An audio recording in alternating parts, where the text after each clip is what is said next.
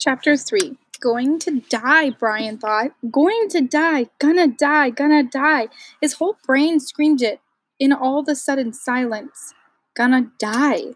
He wiped his mouth with the back of his arm and held the nose down. The plane went into a glide, a very fast glide that ate altitude, and suddenly there weren't any lakes. All he'd seen since they started flying over the forest was lakes, and now they were gone. Gone. Out in front, far away at the horizon, he could see lots of them, glittering blue in the late afternoon sun. But he needed one right now in front of him. He desperately needed a lake right in front of the plane, and all he saw through the windshield were trees, green death trees. If he had to turn, he didn't think he could keep the plane flying. His stomach tightened into a series of rolling knots, and his breath came in short bursts. There! Not quite in front, but slightly to the right, he saw a lake, L-shaped, with rounded corners, and a plane was nearly aimed at the long part of the L, coming from the bottom and heading to the top. Just a tiny bit to the right. He pushed the rudder right, pedal gently, and the nose moved over. But the turn cost him speed, and now the lake was above the nose. He pulled back on the wheel slightly, and the nose came up. This caused the plane to slow dramatically and almost seemed to stop and wallow in the air. The controls became very loose-feeling and frightened Brian, making him push the wheel back in. This increased the speed a little bit, but filled the windshield once more with nothing but trees, and put the lake well above the nose and out of reach. For a space of 3 or 4 seconds, things seemed to hang almost to stop. The plane was flying, but so slowly, it would never reach the lake. Brian looked out to the side and saw a small pond, and at the edge of the pond, some very large animal, he thought a moose, standing out of the water. And so still looking, so stopped, and the pond and the moose and the trees, as he slid over them now only 300 or 400 feet off the ground, all like a picture. Then everything happened at once. Trees suddenly took on detail, filled with whole field of vision with green, and he knew he would hit and would die, but his luck held, and just as he hit, he came upon an open lake, a channel of fallen trees, a wide place leading to the lake. The plane, committed now to landing, to crashing, fell into the wide place like a stone, and Brian eased back on the wheel and braced himself for the crash.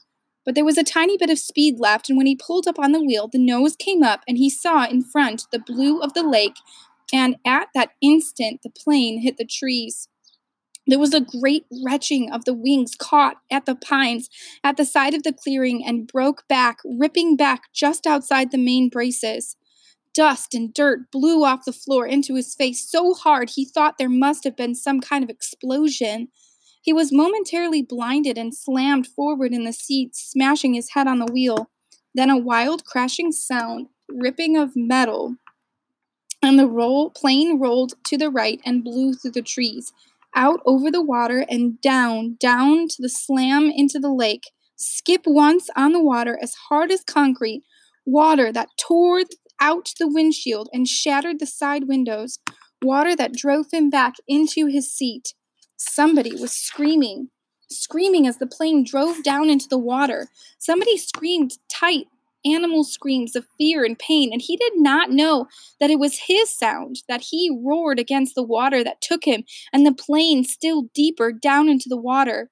He saw nothing but sensed blue, cold blue-green, and he raked at the seatbelt badge, tore his nails loose on one hand. He ripped at it until it released, and somehow the water trying to kill him, to end him, somehow he pulled himself out of the shattered front window and clawed into the blue. He felt something hold him back. He felt his windbreaker tear, and he was free, tearing free, ripping free. But so far to the surface, and his lungs could not do this thing, could not hold, and were through, and he sucked water, took a great pull of water that would finally win. Finally take him, and his head broke into the light.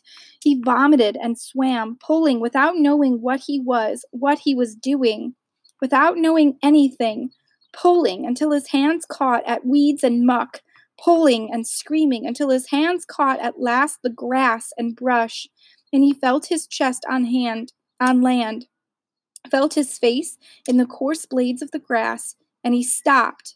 Everything stopped. A color came that he had never seen before, a color that exploded in his mind with the pain, and he was gone, gone from it all, spiraling out into the world, spiraling out into nothing. Nothing.